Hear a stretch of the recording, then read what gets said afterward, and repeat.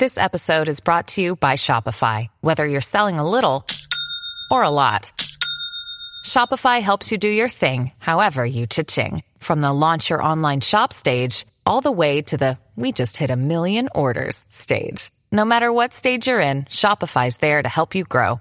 Sign up for a $1 per month trial period at shopify.com/special offer, all lowercase.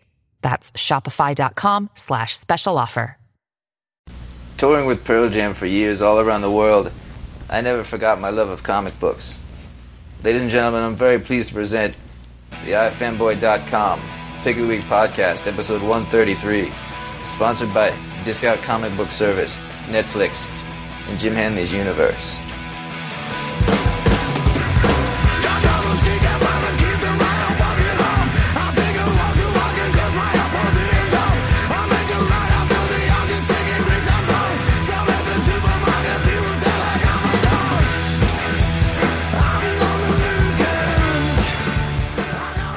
Hello and welcome to the iFanboy.com Pick of the Week podcast. I'm so glad that we got to have our special musical guest come in today. It was really nice of him. It was good because Neil Young had canceled. Yeah. So you'd think he would have come in when we were in Seattle. That's right. Well, we missed each other. It was tough. Yeah. I am Josh. I'm here with Ron and hello.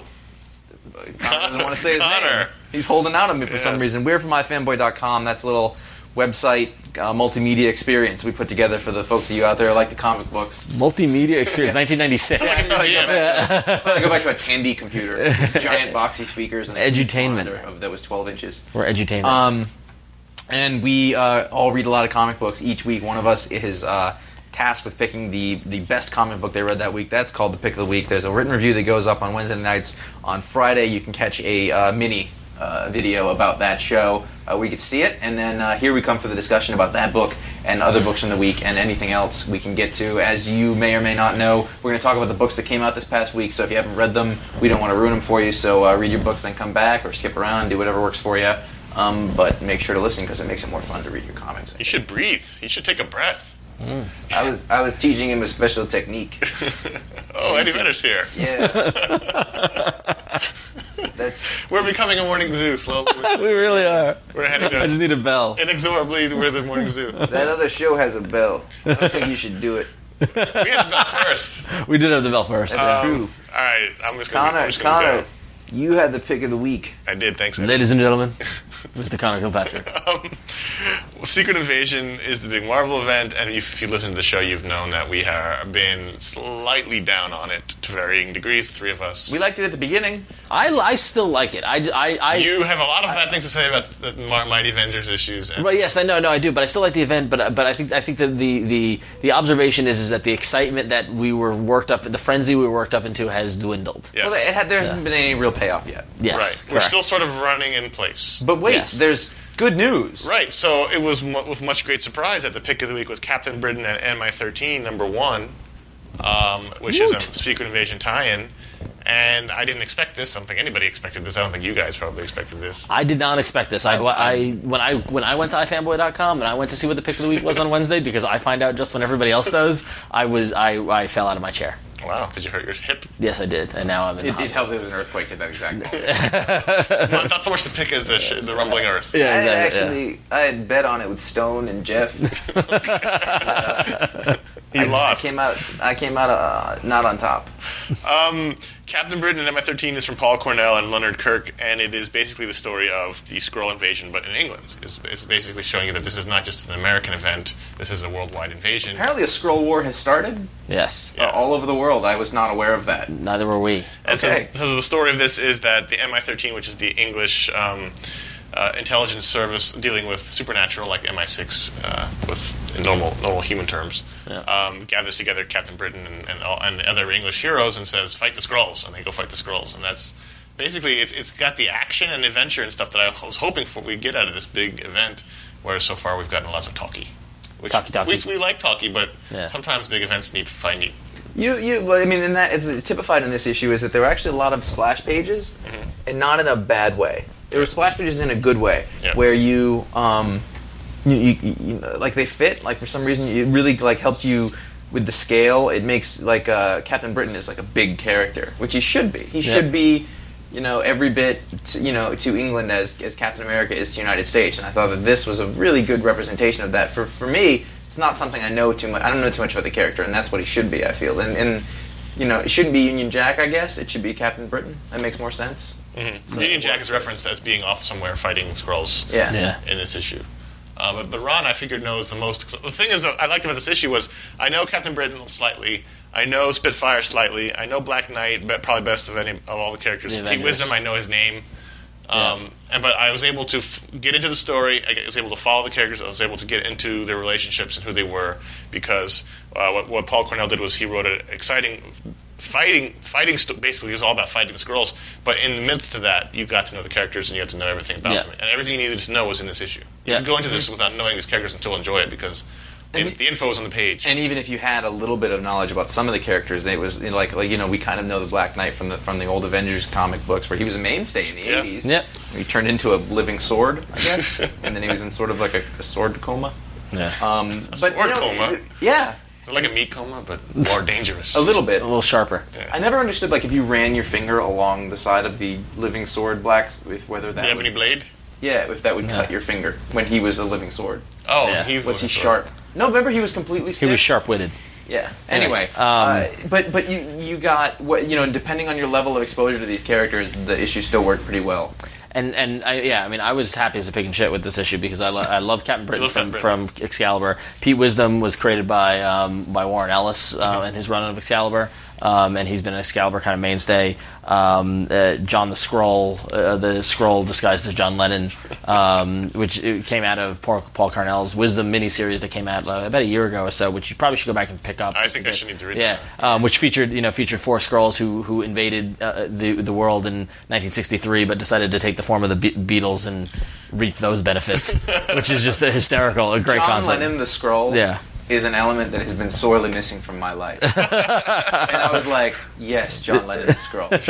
I laughed. Yes. But what I thought was there were two things about this that I thought was really, really cool. Was that, three things. Is the fact that it was, yes, this is there's a war with, Earth is at war with the Skrulls. And this, you felt this more than any other Secret Invasion book right now. But then also what was really cool was that it was mixing together the idea of this war and kind of, not politics, but an intelligence agency and a government agency, but with paying mind to the magic and mysticism that is associated with England. That at the end of it, the Skrulls' target is the Siege Perilous. Let's give it up for the Siege Perilous. Woot!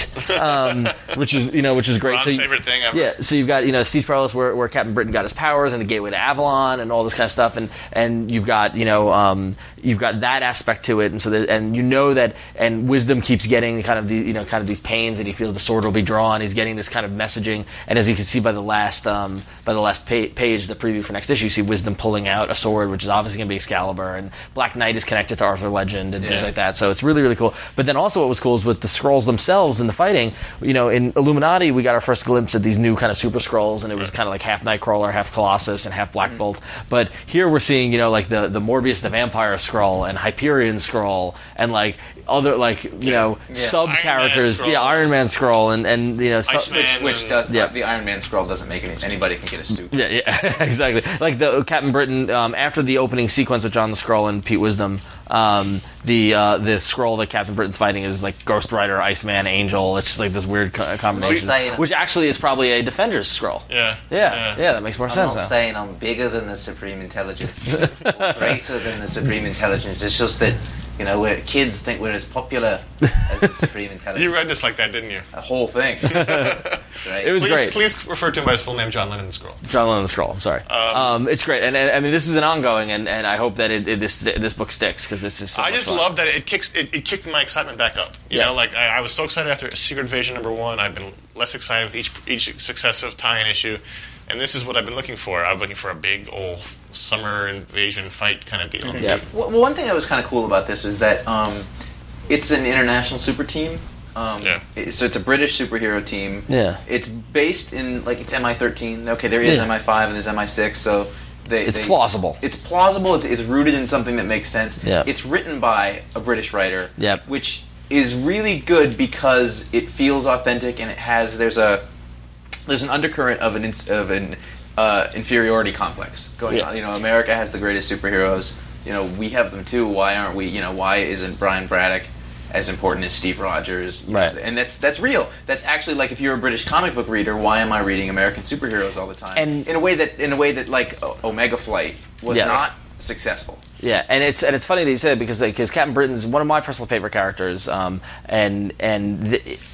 the late '80s through Excalibur and through all the kind of incarnations, they've kind of taken him on this meandering kind of way, which has been more mystical and more kind of Claremont, kind of these weird kind of concepts. He went in the future, he'd been Britannic, and they just haven't known what to do with him. Yeah, exactly. And the thing is, like, bringing him, I hate to say it, but bringing him back to his roots and giving him the British flag helmet and like it's a great costume. Yeah, it's a great costume, and making him the symbol of England is great. I always love that about the character. They also seem to bring the Black Knight back to his roots. I like too that whereas Union Jack is a dude in a suit, Captain Britain is a little more. He's a little bigger. Physically, he's a little bigger. He's a big dude. But he's also sort of connected with mysticism, which to me makes more sense when you think about the history of England. There's a magical sort of quality to that. Yeah. He's also blonde, like There was Steve a Rogers. lot that happened. There was a lot in this issue. Yeah. But it didn't feel dense. It didn't feel like you were weighed down. It moved along at a nice clip, but what you had in there was you had good character stuff amidst the action. Yeah. Yeah, Which is the best kind of action. I like the Black Knight interaction with the Doctor. Who's joined the team. Yeah, I know, too. but I like that. He's like completely you do ignoring. you do the hard work. I'll steal the glory. As Black Knight runs off, But she's interesting. There's a female Muslim character that's certainly something to be. This is great, which is very, very, very realistic. I think in terms of what England is. Modern day, totally. Yeah, exactly. So Leonard Kirk art. great. It's really good. Fantastic, totally fit the story. Like I said, there was the big panels and then the smaller panels. Captain Britain punches the head off of a Skrull. Oh, that was great. There was real consequences to stuff. Exactly. They were killing them. Yeah, Black Knight was his introduction page is him cutting through a scroll. Which is good. And what was great was that they were recognizing it. They're like, listen, we're soldiers. We know what we need to do. And it's great. I mean, it was good. So cheers, Paul. Yeah. No, this was. Anybody didn't pick this up and follow Secret Invasion is looking for more of the action side of it. Definitely pick this up. I'm hoping. Or any Beatles fans. I'm hoping this is going to have a big. That's why I picked it up. I think I'm a Skrull. I think you are. You're a Super Skrull. You're part John Lennon, part Eddie Vedder, part Steve Jones. I can be any. Steve Jones. Hold on. Steve Jones may show up later. The next issue we're going to talk about is not Captain America. Fantastic Four #1. It's a Secret Invasion, Fantastic Fantastic Four #1. That's Alan funny 'cause Davis it cover. Looks exactly like it was a Fantastic Four issue with the Secret You Invasion. take off that banner, it's Fantastic Four, yeah. And again, we go back to it probably should be in Fantastic Four, but the Miller Hitch storyline is keeping this from being. So now this is a 3-issue miniseries, which I understand all the reasons why and all that kind of stuff, but it's still grumble. But you're right; it totally looks like just an issue of Fantastic Four. That's really funny. Which, in the same way that an Avengers issue looks like Avengers, just a Secret Invasion. Now, I wasn't going to pick this up originally, but then I saw Barry Kitson was drawing it, and I really liked Barry Kitson. It is quite pretty inside. And so I thought, well, I'll check it out because it's a Secret Invasion tie-in, and it's Barry Kitson, and it was a nice little issue. I thought it was a nice, basically the story of how in Secret Invasion 1 we saw a Skrull as Sue Storm go in and send the Baxter Building into the Negative Zone, and now this explains A, how the Skrull took out Sue Storm, B, how the Skrull came into the building, C, how they got rid of the building, and then what happened after in the Negative Zone, which is basically Johnny, Thing, the two kids, Franklin, who's the other kids? What's the other kid's name? Val. Franklin and Val, and then the Skrull posing as Sue. There's another kid? Yeah, Valeria. Yeah. And at first it's sort of a psychological tale. At first, it's a psychological tale, in that the Skrull tries to convince Johnny that the Thing has been a Skrull for a long time, and Johnny starts to buy it, and he's like, "Ooh, this is going to be interesting." He's going to now think his best friend's a Skrull. They're all trapped in a building. It's kind of like a horror movie. Yeah. But then within 2 pages, the Skrull's given up the. Well, yeah, that's what I love is the when the Skrulls are busted, the walls come crashing down very quickly. I mean, what you've got is you've got a great Kitson kind of like a 9-panel page where it's Sue, Johnny, they're having the conversation, and Johnny's, he's thinking, and Johnny has the reputation of not being the smartest member of the Fantastic Four, and so finally he's like, all right, well, if you're Sue, what's your favorite movie? And the Skrull kind of rolls its eyes, and then actually says The Graduate, and Johnny's like, no, it's West Side Story, and the Skrull's like, You got me. And turns out it's Lyja, which is a Skrull, a female Skrull who has a long history with the Fantastic Four and Johnny and all that kind of stuff. So, which is interesting. The thing about the Skrull invasion is that it's just so personal against the Fantastic Four, which I think is just so which would all the more make it be why is this a little spin-off? Why is this? That's it is my a little point. weird because the Skrull is a Fantastic Four enemy. Yeah, exactly. And I mean, I guess Reed is in the Illuminati. But also, Reed is the main focus of the Reed, invasion. it all That's why boils their down to invasion Reed is a dick. Reed hypnotizing those first 3 Skrulls into cows. Like that's what it is. Like that demoralizing effect, and then of course destroying their planet. That's it. Do you think that if they was not cows and they was some other animals, that it would not be as big of a wall on Steve Jones here? Yeah. Yeah. It's weird. I mean, he's the focus. I mean, the reason they hate it's like Doom. Doom hates Reed, and Skrulls hate Reed as a douche. That's why. Well, now they've made him hate Tony. So that's, I guess, the. Well, that's almost what the genius of what Marvel's done is that we've made all of us hate Tony, and then you've got these people coming in hating Reed, and Tony can save the day. Tony will be redeemed. I like Tony. I think he's a good mate. He's a good bloke. Now, the issue that came out that a lot of people thought was going to be my pick of the week, which people very loudly proclaimed on the website, was Batman 676, which is the first issue of the RIP storyline, which has been touted for quite a while. Grant Morrison's status quo changer. Yep. And I think the reason why it wasn't pick of the week, although I enjoyed it, was that nothing really happened. Well, it's a start. It's the first issue, right? Right, exactly. And what did happen was not entirely clear. I wasn't entirely clear. Like at the end, the Joker shows up, and I didn't know, was he in Arkham Asylum? Was it not? The Joker was in Arkham Asylum. He's talking to a doctor. The doctor shows him a Rorschach test. Joker says he sees a flower. I think he sees a flower. But what we go into his head, and what he really sees is him having killed Nightwing, Robin, and Commissioner Gordon. See, I don't think I got that. Which is a great 2 pages. It is. It's beautiful. And then the power goes out. The Black Hand shows up. The Black Glove shows up, and Black Hand's the Green Lantern. Green Lantern, yeah. The Black Glove shows up, and the Doctor's dead, and they're busting the Joker. The Joker looks freaking terrifying. Well, that's what I was going to say. Like, even though I was confused, I was still like, ugh. Yeah. It's grisly. Yeah. You know, it's quite grisly. This ties in totally with basically Morrison's almost entire run here is going to tie into this series. Where the Joker stuff ties into that Joker Prose issue. The classic Joker Prose issue. The controversial Joker Prose issue. The Black Glove has been orchestrating a lot of the. If you go back and read the old issues, like there's that 10 little Indian storyline. Who is this gathering of villains? This is the Black Glove. And these are all the Black Glove's a person or a group? That's the question. These are the people. But who are those showed people up, then? or at least who's the Lucha Libre? We'll find out. Okay. So we don't. Who's know. the mime? This is a great grouping of people, by the way. This is fantastic. A mime, a Lucha Libre, some dude in a radiation suit. This is great. Like some knight. This is a great group. What I do like is that this is Morrison's whole arc coming together. Yeah. And I love that sort of long-term epic planning, like these things that don't seem to make any sense. Lots of people thought like they read an arc and go, well, that was stupid. It's a throwaway arc. I'm not going to pay attention. Then you're finding out now that everything was important. Well, that's true. But the thing was, reading them, I wasn't really enjoying all those stories. I didn't read all the arcs that he did. I'd come on for some and hang out and not really have a good time and go back. I wonder if it's going to be the kind of story where really to get anything out of it, you will have had to have read those. Or if I could jump on now and be okay, but as Josh falls asleep again. That would be boring you. Jesus. I thought the interactions between Batman and Robin with the new Batmobile and then Robin and Alfred were really good. Who is this chick?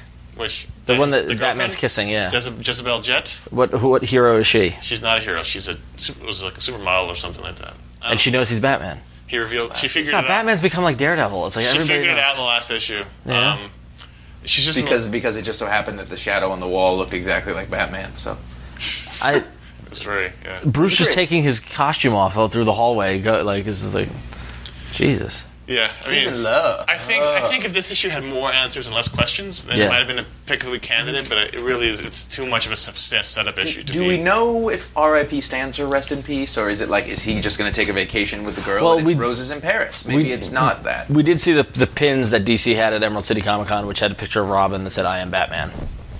With Robin. I think Drake. the very heavily the very heavily foreshadowed thing is that he's going to retire, and that leads to someone else being Batman. And that way they can just bring him back. And then eventually he will lead an Is he going to underground- retire? Is he going to retire to go off with the chick?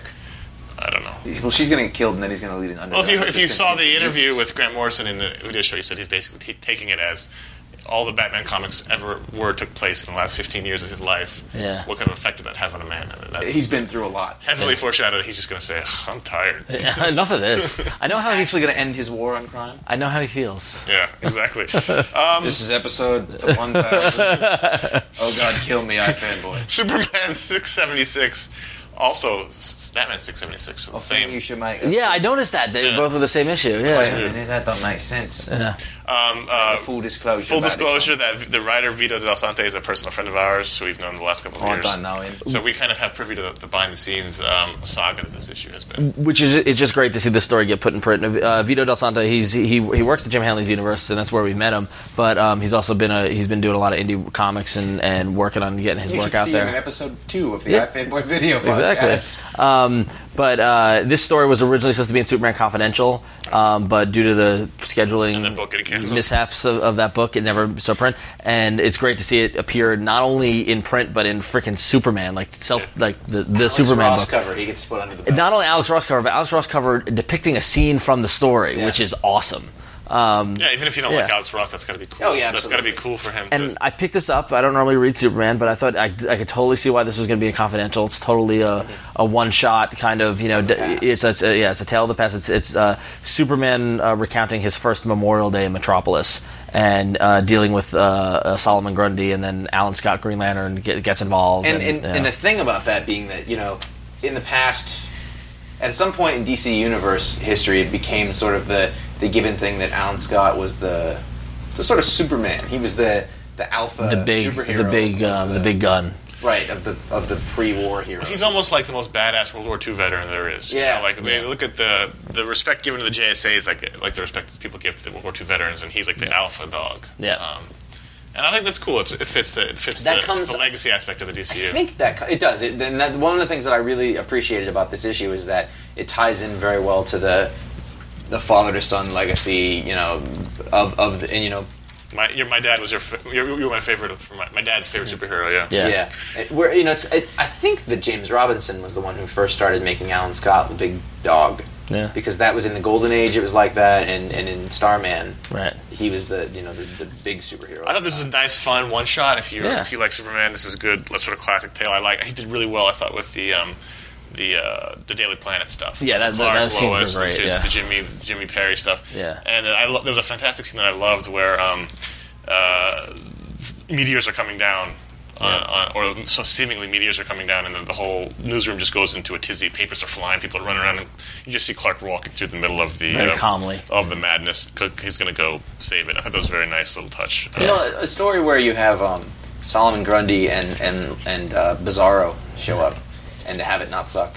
That's really... Yep, Lex, it ties into the Man of Steel. Yeah, the ending Byrne. ties into John Byrne's Man of Steel, which I thought was retconned out of continuity, but I guess it doesn't matter in the Confidential sense. Yeah. I guess it's all all in And continuity. we're back in regular Superman now, so you tell me. Yeah.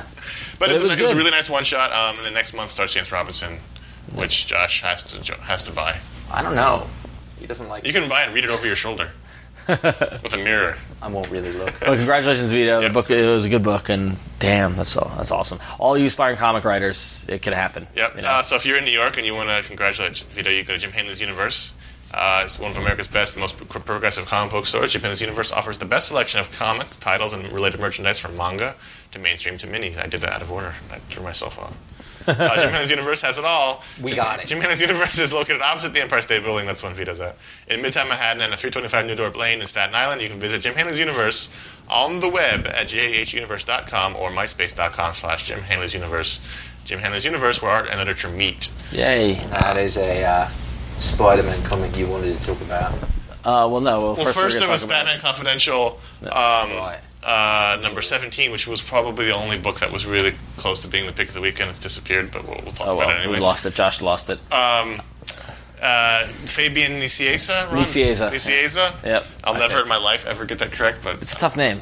on writing, and Kevin McGuire on art, interiors, full interiors. First of all, Fabian Nicieza wrote the only good issues of the Ra's al Ghul crossover. He showed me a surprising knack for the Batman characters. Yep.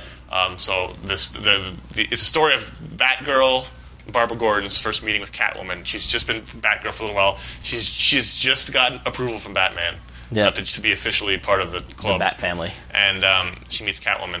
Catwoman steals Jim Gordon's notebook, and so she's chasing her down. And because you assume there's important information in that notebook.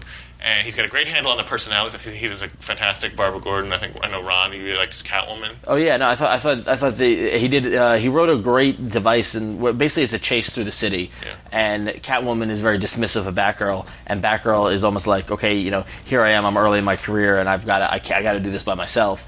And so you get the double narration of Batgirl and Catwoman during the chase, and I thought it was really great characterization. It was really good, and their interaction, and then the ending was hysterical and was great. It basically Catwoman trying to lose Batgirl runs into the Gotham Hedonist Club, which looks like a nudist swingers club, and sex club, and Batgirl can see Catwoman in there, and they won't let Batwoman in, Batgirl in unless she goes naked. And she's like, "Well, I can't do that." And the guy at the door is like, "Yeah, your friend said you wouldn't." And she's like, "Oh, it's like this whole one-upping game." Yeah. And it basically ends with Batgirl. In her head, she's thinking, "What would Batman do? Would he go to get naked?" And and probably he wouldn't. Right, he would. No, but and then it ends with a hot McGuire Batgirl with her back turned to the reader. Such fanboy porn. Oh, totally.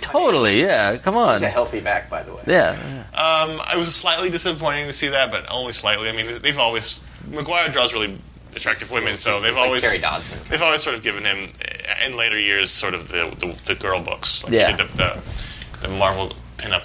He does. Yeah. Marvel, that's just what they give him to draw, and I'll take anything he draws. It was good though. I mean, the facial expression. He's fantastic. He gets better and better. I just hope he does all 5 parts. Yeah. Because you never really know until they all That's happen. the I remember he did that. Yeah. The Captain America miniseries about his origin, and it was Fabian Nicieza also. Yeah, I remember that. And he did like issue 1, issue 2, half of issue 3, and then he went to somebody else who was not good at all, and it ruined the whole thing. You know who's really good? Marcos Martin, the penciler on Dan Slott's. I don't know if it's a one-shot or story arc. It's Amazing Spider-Man number Part 559. one. Yeah, part 1. Amazing Spider-Man number 559. Marcos Martin, out of nowhere. I've never heard of this guy. When I'm reading this, and I was just so excited during it. I'm like, oh my god, this is great. I don't read this title, and Connor showed me the book, and I was like, wow, that's really nice. It's this beautiful blend of it's new, it's modern, but it's also I sound so lame, but it's true. Like I see a little bit of Darwin Cook, I see a little bit of John Romita, Tim Sale. I see Tim Sale, I see.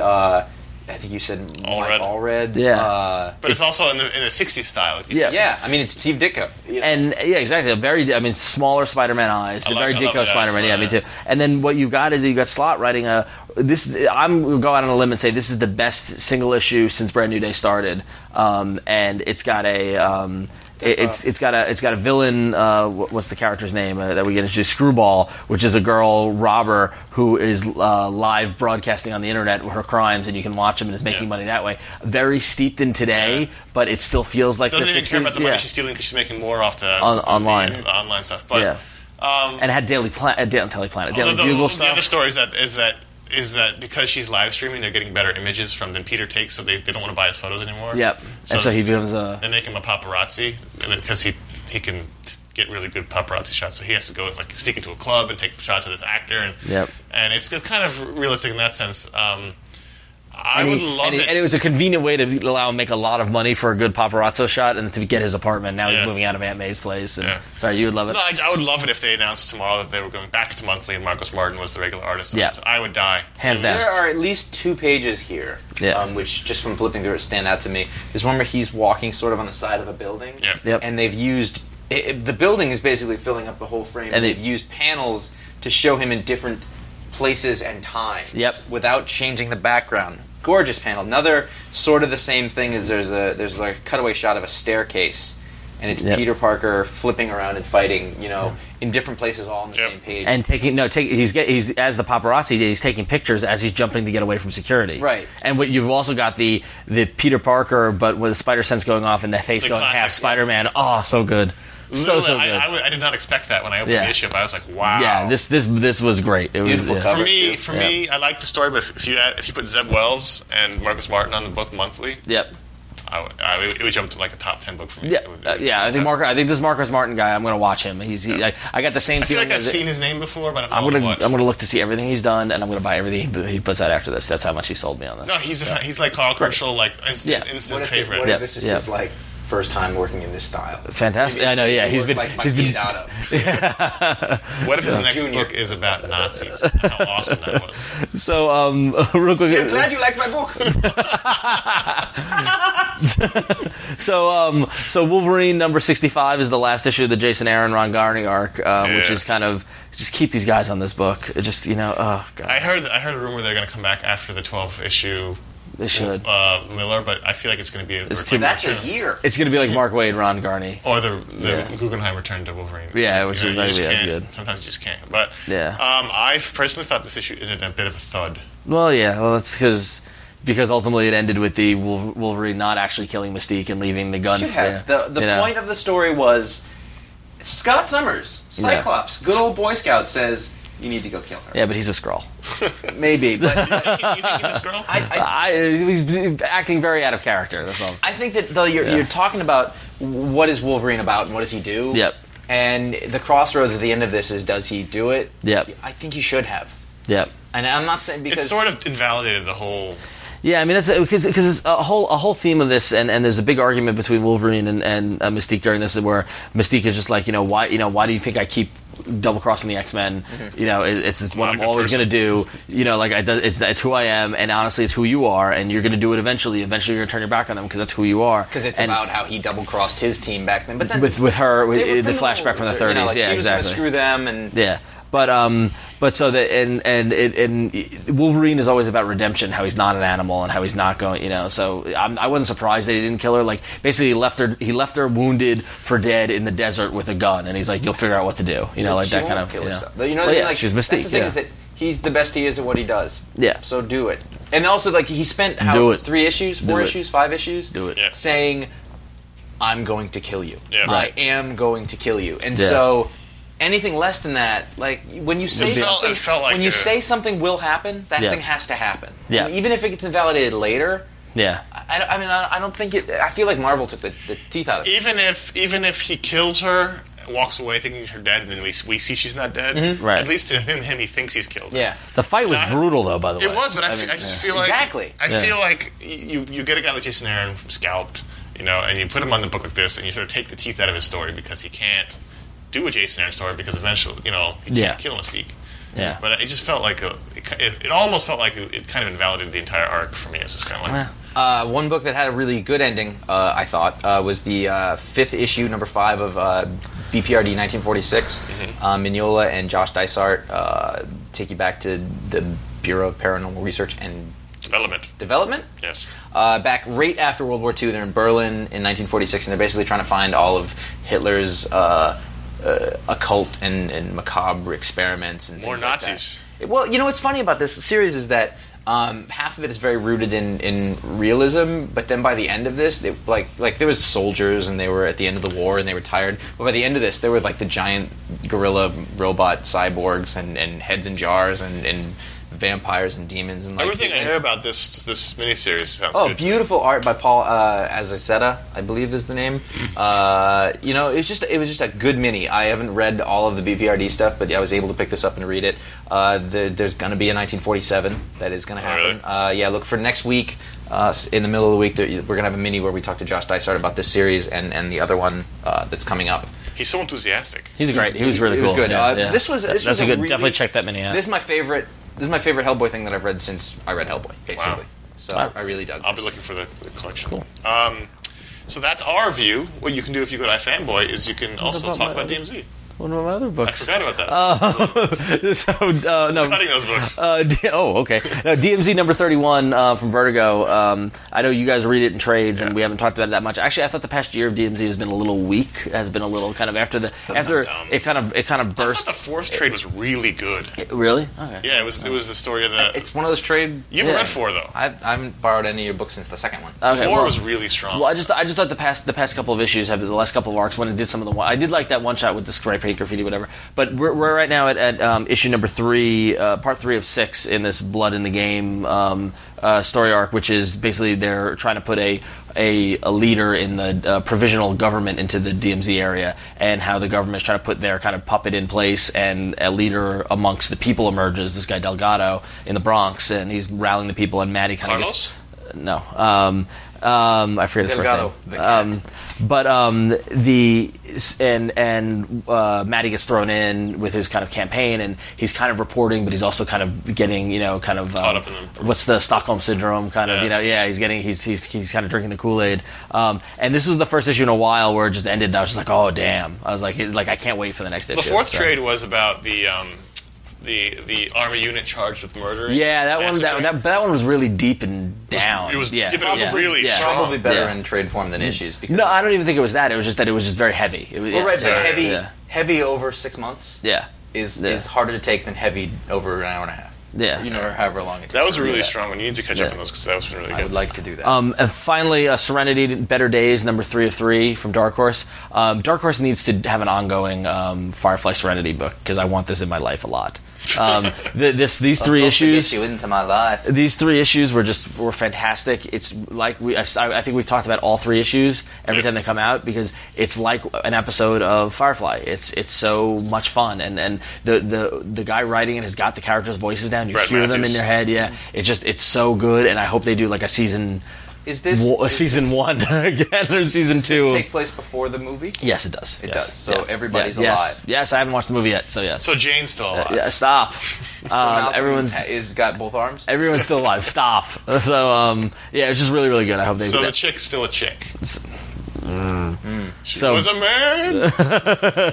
But it was just great. It was just please do it. So So you read that in Buffy, but you don't read Angel, right? correct. Yeah. I never watched Angel on TV. So All 3 of those books are supposed to be just Great. wonderful continuances of that which I came hear mixed before. things about Angel.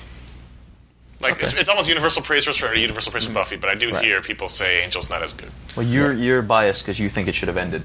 No, I'm not biased. I'm just saying what I read. Other people are biased. Other people, like our users, who when they go to our website, they can pull their books and then read them and rate them. Yep. And occasionally we like to highlight a few of their reviews. And the first one is from Pisces Paul, who reviewed Titans number 2 and gave the story a 2 out of 5 and the art a 1 out of 5. I hope you're not buying the next issue, Paul. He says, "Dear God, why am I still reading this? I wanted to like this so much. that sums it up really well. I really did. I pushed through the cheesecake artwork during issue 1 in the hopes that the story would keep me hooked. I've enjoyed most of Judge Winnick's work, but it all came crashing down this month. Rarely do I criticize too much because, well, quite frankly, I'm not getting paid to write and I can't draw. But really, this story is quickly going off the rails. It's always hard for me to break up, so I'm dropping this abusive relationship before it gets really bad." It's harsh, man. You wanted to like it. Did you guys all... I picked up Titans too, and I was glad to see Churchill was off it, but Benitez wasn't much better. But then not. It was almost worse. Yeah, no, it was more than almost worse. It was pretty bad. Churchill had occasionally panels that were okay, whereas this was like...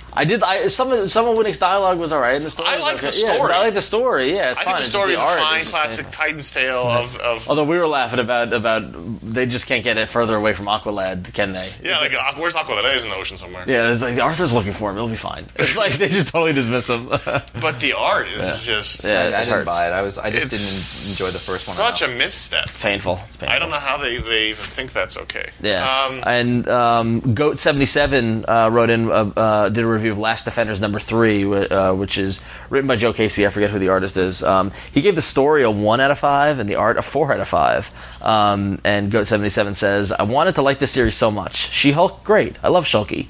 Colossus, great. I love the all different X-Men. The 2 other characters, cool. I can dig obscure characters. Sigh. I'm finally dropping it. The story's incomprehensible, and the issue's leaving me feeling that I've wasted my money. It's too bad, too, because I thought the art was pretty good. And unfortunately, I can't disagree with Goat 77 anymore. Yeah. This It's getting better every the issue. thing you got to understand about The Last Defenders is that it's not about She-Hulk, it's not about Colossus, it's about Nighthawk. Yeah. And it's about the legacy of the Defenders, and Nighthawk desperately trying to hold on to his team. This team which cannot succeed. Exactly. Are you still on it? Josh? I haven't actually read this one, but yes. Yeah. To the point where this issue, he goes out and hires Paladin and like a bunch of other mercenaries. It's not just Joe Casey on it. It's Keith Giffen. Is it plotting. He's plotting, with in case Joe, he's doing so the it's dialogue. not- Yeah, so it's you got. But now you've got like Doctor Strange shows up in this one, and Yep. isn't Namor? No, they thought Namor was. No, Son of Satan is Yeah. whatever that character's name is. Damian yeah. Hellstrom? Yeah. No, yeah. the Blue Atlantean. They thought Yeah. it was Namor, but it was the other guy. Right. But I think I like the conceit that every new issue, he gets a new team, Yeah. and by the end of the issue, the team's falling apart. Yeah, exactly. He's so desperate to keep the Defenders together that he keeps trying to bring a team It's together. like a serial marrier. Yeah, and I've actually really liked it more and more. Yeah, I I thought thought it's been great, three was yeah. the best one. Yeah, I agree with you. I think 3 has Yeah. been the best issue so far. So It was fun. So if you got an opinion on the comics that came out this week, head over to ifanboy.com/comics and be sure to pull all your comics every week, and then you can come back and rate and review them. And if you need to purchase your comics, you should head over to Discount Comic Book Service. They've got monthly specials up to 75% off all the comics. Yeah. They do 40% off the major publishers. Yep. They offer a flat rate shipping of $5.95 for all orders, so no matter how much you get, it's just $5.95. Yeah. You can pretty much anything that comes out in previews and Diamond's catalog you can purchase. Yeah. They've got over 5,400 trade paperbacks in stock and ready for order, so you can go buy trades there as well. Yeah. And finally, they got a great website at dcbservice.com where you can track all your orders online. If you're looking for any sort of online retailer, dcbservice.com is the one you should check out.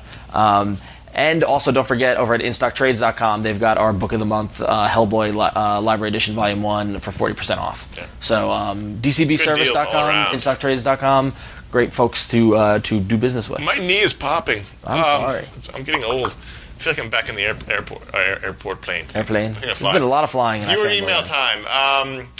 Dan P. from Toronto, Ontario, Canada says, I picked up Mighty Avengers 13, and after reading it, I was left feeling a little annoyed by the Layla Miller appearance. While it bothers me, my gripe is unrelated to Layla being there despite being stuck in the future. My problem is with the recent trend of artists trying to sexualize Layla Miller. In Mighty Avengers, she's shown in her underwear, and during Messiah Complex, there was a She's scene... 13, 14? We'll get to that. There was a scene of her naked in the shower and arriving at the mutant camp in the future. Isn't Layla Miller supposed to be around the age of 12? Maybe I'm wrong, but that's how I remember her being, and every time she's drawn naked or scantily clad, it bothers me. Something about it just isn't right. Do any of you agree with my point? Also, am I wrong? Is she older?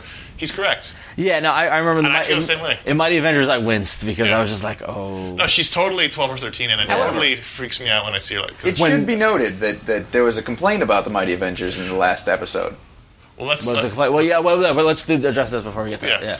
I thought the same things in the shower scene Yeah. and thing. No, when she totally- answered the door of Mighty Avengers and she was in that like cute the underwear tank top thing, like who answers the door like that? And even like it was just a little too David, sexual. though, has played with her sexuality in terms of Hinting Jamie, at her and hinting Jamie. at it very Yeah.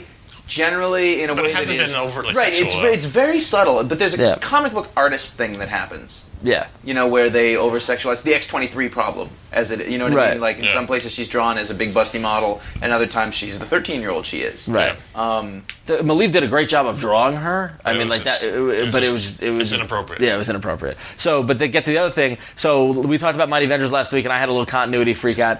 I'm sorry, I missed the box that said 6 months earlier. I read a lot of comics. I apologize. And thank you to the 17,000 people who emailed me directly to tell me that. And I love how every email started. I'm sure everyone's pointed this out to you already, but my God. So please, yes, I'm sorry. Did I get something wrong on another show earlier? Oh, Teen Titans number Then there's 3. also Teen Titans number. We talked about. You had talked Teen about. Titans Year 1, number 3. I had said We talked about number 4. We were talking about issue 4. Right, from issue 4, saying that the plot had been disregarded. We didn't know what happened to the whole mentors being crazy thing. Ron agreed with me. Turns out Ron somehow missed issue. It was all resolved issue 3. Ron missed it. I completely missed it. We went to the comic book store yesterday, and Connor's like, "Oh, here's that Teen Titans issue where it was resolved." I said, "I've never seen that comic before in my life. Like, I completely missed it when it came out." And so I bought it, read it, and yeah, it wraps up the story pretty nicely too. It's my only defense is 4 was really late. I forgot about it. I forgot so about that story. the one thing to note is that we're only human, and we make mistakes too. I so. made no mistakes. Should be noted. None that- Yeah, yeah, watch some of the videos. That's what the asterisk is for. The asterisk report. All right, cool. So on to our next email. It comes from Teddy. Teddy says, I'm 27 years old, but new to comics. I'm a huge Joss Whedon fan, and this led me to check out Astonishing X-Men, which I've loved. This sparked my interest in reading everything I could get my hands on. The TV guide. I'm perfectly willing to read as much as I have to and buy as many books as I need to. Jeez. What I'm looking for isn't just a good jumping in point. And so I ask you, where do I start? I've already started reading all the books on the top 10 lists out there, Dark Knight Returns, Watchmen, and more. That's not what I'm asking about. Because of my slight obsession with continuity, I've become interested in Marvel's Ultimate Universe because I can realistically read everything. He keeps capitalizing everything in this email. I was going to ask, are you doing that? I understand that this is not possible in the main Marvel and DC universes. I want to get, quote-unquote, caught up with the current worlds. I'm in no hurry. I'll read as much as I have to, even, quote-unquote, bad books, if they're essential to the history. How many years back do I have to go back to truly understand what's happening in DC? When did they throw it all out the window and reboot? How about Marvel? I know that some of you will say to forget about it and just find a good story and go with it. I wish my brain worked that way. I think Teddy's in oil. Apparently that's because he must have lots of big. cash He's around. He's in Texas. He lives buy all big. these comics. He also has massive obsessive-compulsive disorder. Yeah, well, a couple of things straight out of the gate is Marvel has the Essentials line and DC has the Showcase line. Yeah. Those are great black and white newsprint cheap reprints of like all the old comics. He's not worried about money. Right. Well, no. Go to I'm saying- eBay, buy every issue. No, buy but every issue. he can get all the stories collected together in one. Yeah. It's hard to read everything. You can't. I mean, DC. It's almost impossible to start anywhere. You're going to have to start somewhere. Yeah. You have to pick, no matter what point you pick, Yeah. there's comics you haven't read before unless you're going to go back to 1963 and start. 60, when did Marvel start? Marvel started really 62. So unless you go back to 1962 and start reading all the Marvel books, you're 61. going to have to pick a spot. Unless you go And that back. would literally take you years. Yeah. Years and years and years and years and years. Just because there are thousands of And for DC, you could start with Infinite Crisis, but that's still not going to give you the whole story. You can start with Crisis on Infinite Earths, but that's still not going to give you the whole story. Yeah. At some point, you're going to have to just put a line in the sand and say, I'm starting here. You know, what a really good thing to do is to go back to a beginning point. So go back to an omnibus. Yeah. Read that. You find threads that you like. And Exactly. follow those threads and keep it going that way. I mean, like, if you want us to tell you where you should start to read everything, well, then go buy everything. Yeah, and go start there. go to every comic book, go to every convention, buy every back issue in the quarter bin, and just start reading. But like you focus on the Avengers, get the Essentials, get the hardcover collected editions. They're reprinting a lot of them. Like Spider-Man is all out on DVD. You can go pick them up and read X-Men, everything. same. Spider-Man, same thing with X-Men. And like pick something and just go with it. And then but the thing is, you're not gonna pretty much the mainstay titles, the Justice Leagues, the Batmans, the Supermans, the X-Men's, the Avengers. You'll be able to find, but you're not gonna be able to find the little all the Marvel 2-in-1s and all that, all the annuals. Yeah, exactly. Maybe a handful of people have read everything since the 60s. I would love to talk to somebody who did. But I don't know anybody. 99.9% of comic readers have started somewhere and just moved forward. You can't And ever like, catch that's up. the fun part, is that you start somewhere and you follow those threads. Yep. So Just too much material. You don't have the time in the day to read all those comics. So I'm very excited for our next email. This is my favorite one we've gotten in a while. T. Scott B. Let's just anonymities, for fact's sake. MD. He's a doctor. Oh. T. Scott B. MD. Which is, by the way, that's a TV show. T. Scott B. MD. Being the resident MD, I would like to weigh in on the shapeshifter gender debate. MD being he's a medical doctor. Yes. Okay. As I can't far as wait. anatomy goes, much must be said for what goes on inside the shifter and also the hormonal issues. Let me explain. Well, first we should stop and say this is dealing with a couple of episodes back. We were discussing whether or not a shapeshifter could have a baby and morph to a woman, have a baby, then morph back to a man. Yep. Basically do whatever they want. All right, Yeah. so this is the doctor's weighing in on. Yeah. I would assume most shapeshifters alter their outward appearance, leaving their internal anatomy unchanged. To be a female or male, for that matter, it's not what's on the outside that counts, but the hormonal milieu, if you will, determines sex. Witness many transgendered people who have the outer workings of one sex, but internally feel they are another. Many times, these feelings are actually the process of hormonal actions in the brain. If Mystique, by default, is a true female, she would have the hormonal milieu of a female XX plus mutant chromosome and would have children, but her outward biology would incorporate this. On the other hand, people who shapeshift, who are morphers, probably lack the hormonal chemical ability to determine true sexual identity and probably cannot reproduce or at least change their internal sexual identity. Unless they can somehow alter this. Morph, for example, is probably asexual, although he's depicted as male. He probably has the chemical makeup of a male. Changing his outward appearance or even internal appearance would still be of no use unless he can fabricate or change the hormonal chemical makeup as well. In reality, most mutants would not be able to reproduce anyway. By default, most true mutations are not compatible with life, but then where would that leave us without the X-Men and true MD? It's basically saying it's not. It's not real. It's the hormones. It's the hormones that determine. You have to be able Well, I think the point being that if Thank God he spent all that money on medical school. I think the point that if a shapeshifter is a female and I believe the idea that she would keep the guts would stay female, even though the outward be, But then the question begs, like if it changes to a male, does it feel the same or not? Okay, whoa. I love this debate, though. This is one of my favorite things we've done in a while. I don't want to see your Netflix queue. So if you have any questions, you can send an email to contact@ifanboy.com. Please weigh in on the shapeshifter debate. Are there any other doctors out there who It's all about hormones. It's all about hormones. Right now, the belief is hormones. I want to hear from a geneticist. Yes, that's I just next. want to know how many really high-level educated people are listening to the show and really care. If you want to help support the show or you'd like movies, either way, you can go to www.netflix.com/ifanboy and get a free 2-week trial. They've got over 90,000 titles, no late fees, free shipping both ways, Blu-ray titles, fast deliveries, all that good stuff. We all have it, and we did even if they weren't involved with the show. So you should do that. Yay. And last week we said we promised to return to the voicemails last week, and we were wrong. Unfortunately, we were wrong. You're a stinking liar. We forgot that we would be on the road But again. next week is going to be an all voicemail show, so we'll solve it that way. Don't quote me on that. Yeah, next week we're going to do lots of voicemails because Yes, we've because they're skipped them building last up. week. We skipped them a lot. So also wanted to mention the update on our fundraising effort for David Percola, the retailer in Michigan, who unfortunately was injured while during a robbery at his store.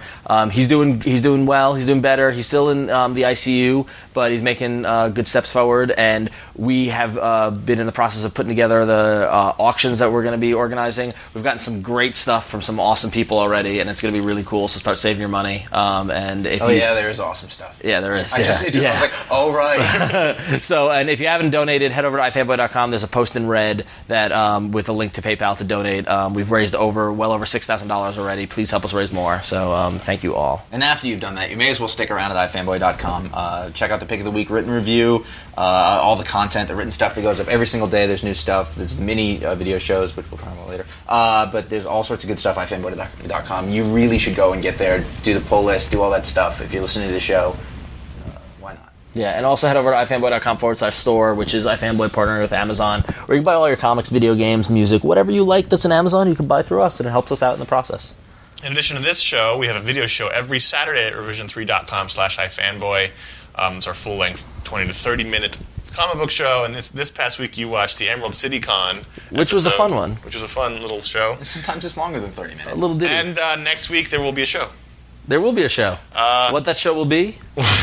It should be about the crisis. It might be a crisis in itself. But I haven't actually started it. Oh my God. Which I didn't realize until I started writing up the script. Well, listen, if the show doesn't show up... There will be a show, no matter what. If the show doesn't show up, you can still come to iFanboy or Revision 3 every single day and get your iFanboy mini fix. We've got some treats, leftovers from the Seattle. They're not leftovers. No, they're not leftovers. They're good. They're They're good extras. content. They're extras. They're extras. It's more stuff. Whereas before we were bringing you conventions just in the 1 week show, we spread it out. We shot more than we needed, and we put them in the minis. Exactly. You needed more. Right. Me. You did, yes. So and the great minis coming up this week. Yeah, so definitely check those out. Some of my favorites. And if you don't have an iFanboy t-shirt, you can head over to jinx.com/iFanboy. We saw a couple of them in the wild at the Emerald City Con, which was awesome. If you ever go to a comic book convention, make sure you wear your shirt. And take a picture of yourself while you're wearing the shirt and send that into jinx.com as well as to us at contact@ifanboy.com. Jinx will send you free stickers and we'll thank you. And you can send those pictures to contact@ifanboy.com, or you can leave us a voicemail, 1-888-FANBOYS, which is 326-2697. I promise you we will have voicemails next week. Yes. I just wanted to say, before we wrap this all up, that there's pages of art that touch my soul, and I think that Josh, Ron, and Connor have really helped. I don't know where this is going. I don't either. That's Why don't you just do the next one? I wonder if Eddie Vedder's on Twitter. he should be. But anyway, I think that's all for the show. Except if you wanted to come up and get with us, go to ifanboy.com/about, and you can be on social networks where they would Twitter Links. and link. It's all there. Whether you want to be with them individually or as a collective unit. It's like he channels them. He's in a trance. Yeah. It's kind of It's very. I like to put on some candles and put the lights down low and just strum my acoustic guitar while checking out Facebook. do you drink anything when you do that? I have a Beaujolais. Beaujolais. And so you can head over to iTunes and listen to some Pearl Jam, but then also you can head over to the iTunes podcast section and write a review about iFanboy. We were saying, we've been kind of slacking on the soliciting of reviews. Yes. You don't want to campaign for yourself, but we're close to 200 folks, and we'd like to be well over 200. Shows. So. Yeah. You've left one for the audio show, but what Yeah. you're going to neglect the others? The video There's a lot of shows, work that goes into it. The love is there. Yeah, so if you're listening and you enjoy it, take 2 or 3 minutes, go over there and leave us a review, good or bad, just, But most importantly, aside from iTunes, which is a great way to get the word out, but also word of mouth, get the word out. Tell your friends if you guys read comics and they're not listening to the show or watching the show, tell them about it. Tell your store about it. We're doing our best to get the word out. We need your help. The other day, I was talking to Neil Young, and he said that he'd enjoyed the work. He's a huge Michael Lark fan. If you like the show and want to donate some money to the cause, you can go to ifanboy.com/donations, click on the donate box. Josh's psychiatry bill is not cheap. No, it's not. It's the multiple personalities getting. There's a bunch of specialists. We've got to fly in from all over the globe. Yeah. Do you think anyone else knows who Steve Jones, the Steve Jones? guitarist who has? Anybody in LA should know. Yeah. So he has a talk show. Jonesy's Jukebox. It's the most fascinating thing to listen to ever. Yeah. You can stream it. Yeah, it's really seriously, good. when I was doing the script, I was typing up Next Week Crisis, and I went, oh shit. Yeah, you're hung up on that. Because I didn't start it, Yeah, and it's due soon. X-Day. Whose fault is that? It's mine. It's right, mate. Yeah. It's the eyes closing is what freaks me out when he's doing these voices. Look at you guys and do it, because if I do, I start laughing. All right, well, I think that's it for this week. So until next week, I'm Ron. I'm Connor. I'm Eddie Vedder. I'm Steve Jones. I'm John Lennon. The Scroll. The Scroll. And I'm Josh. I'm time exhausted. Oh, yeah.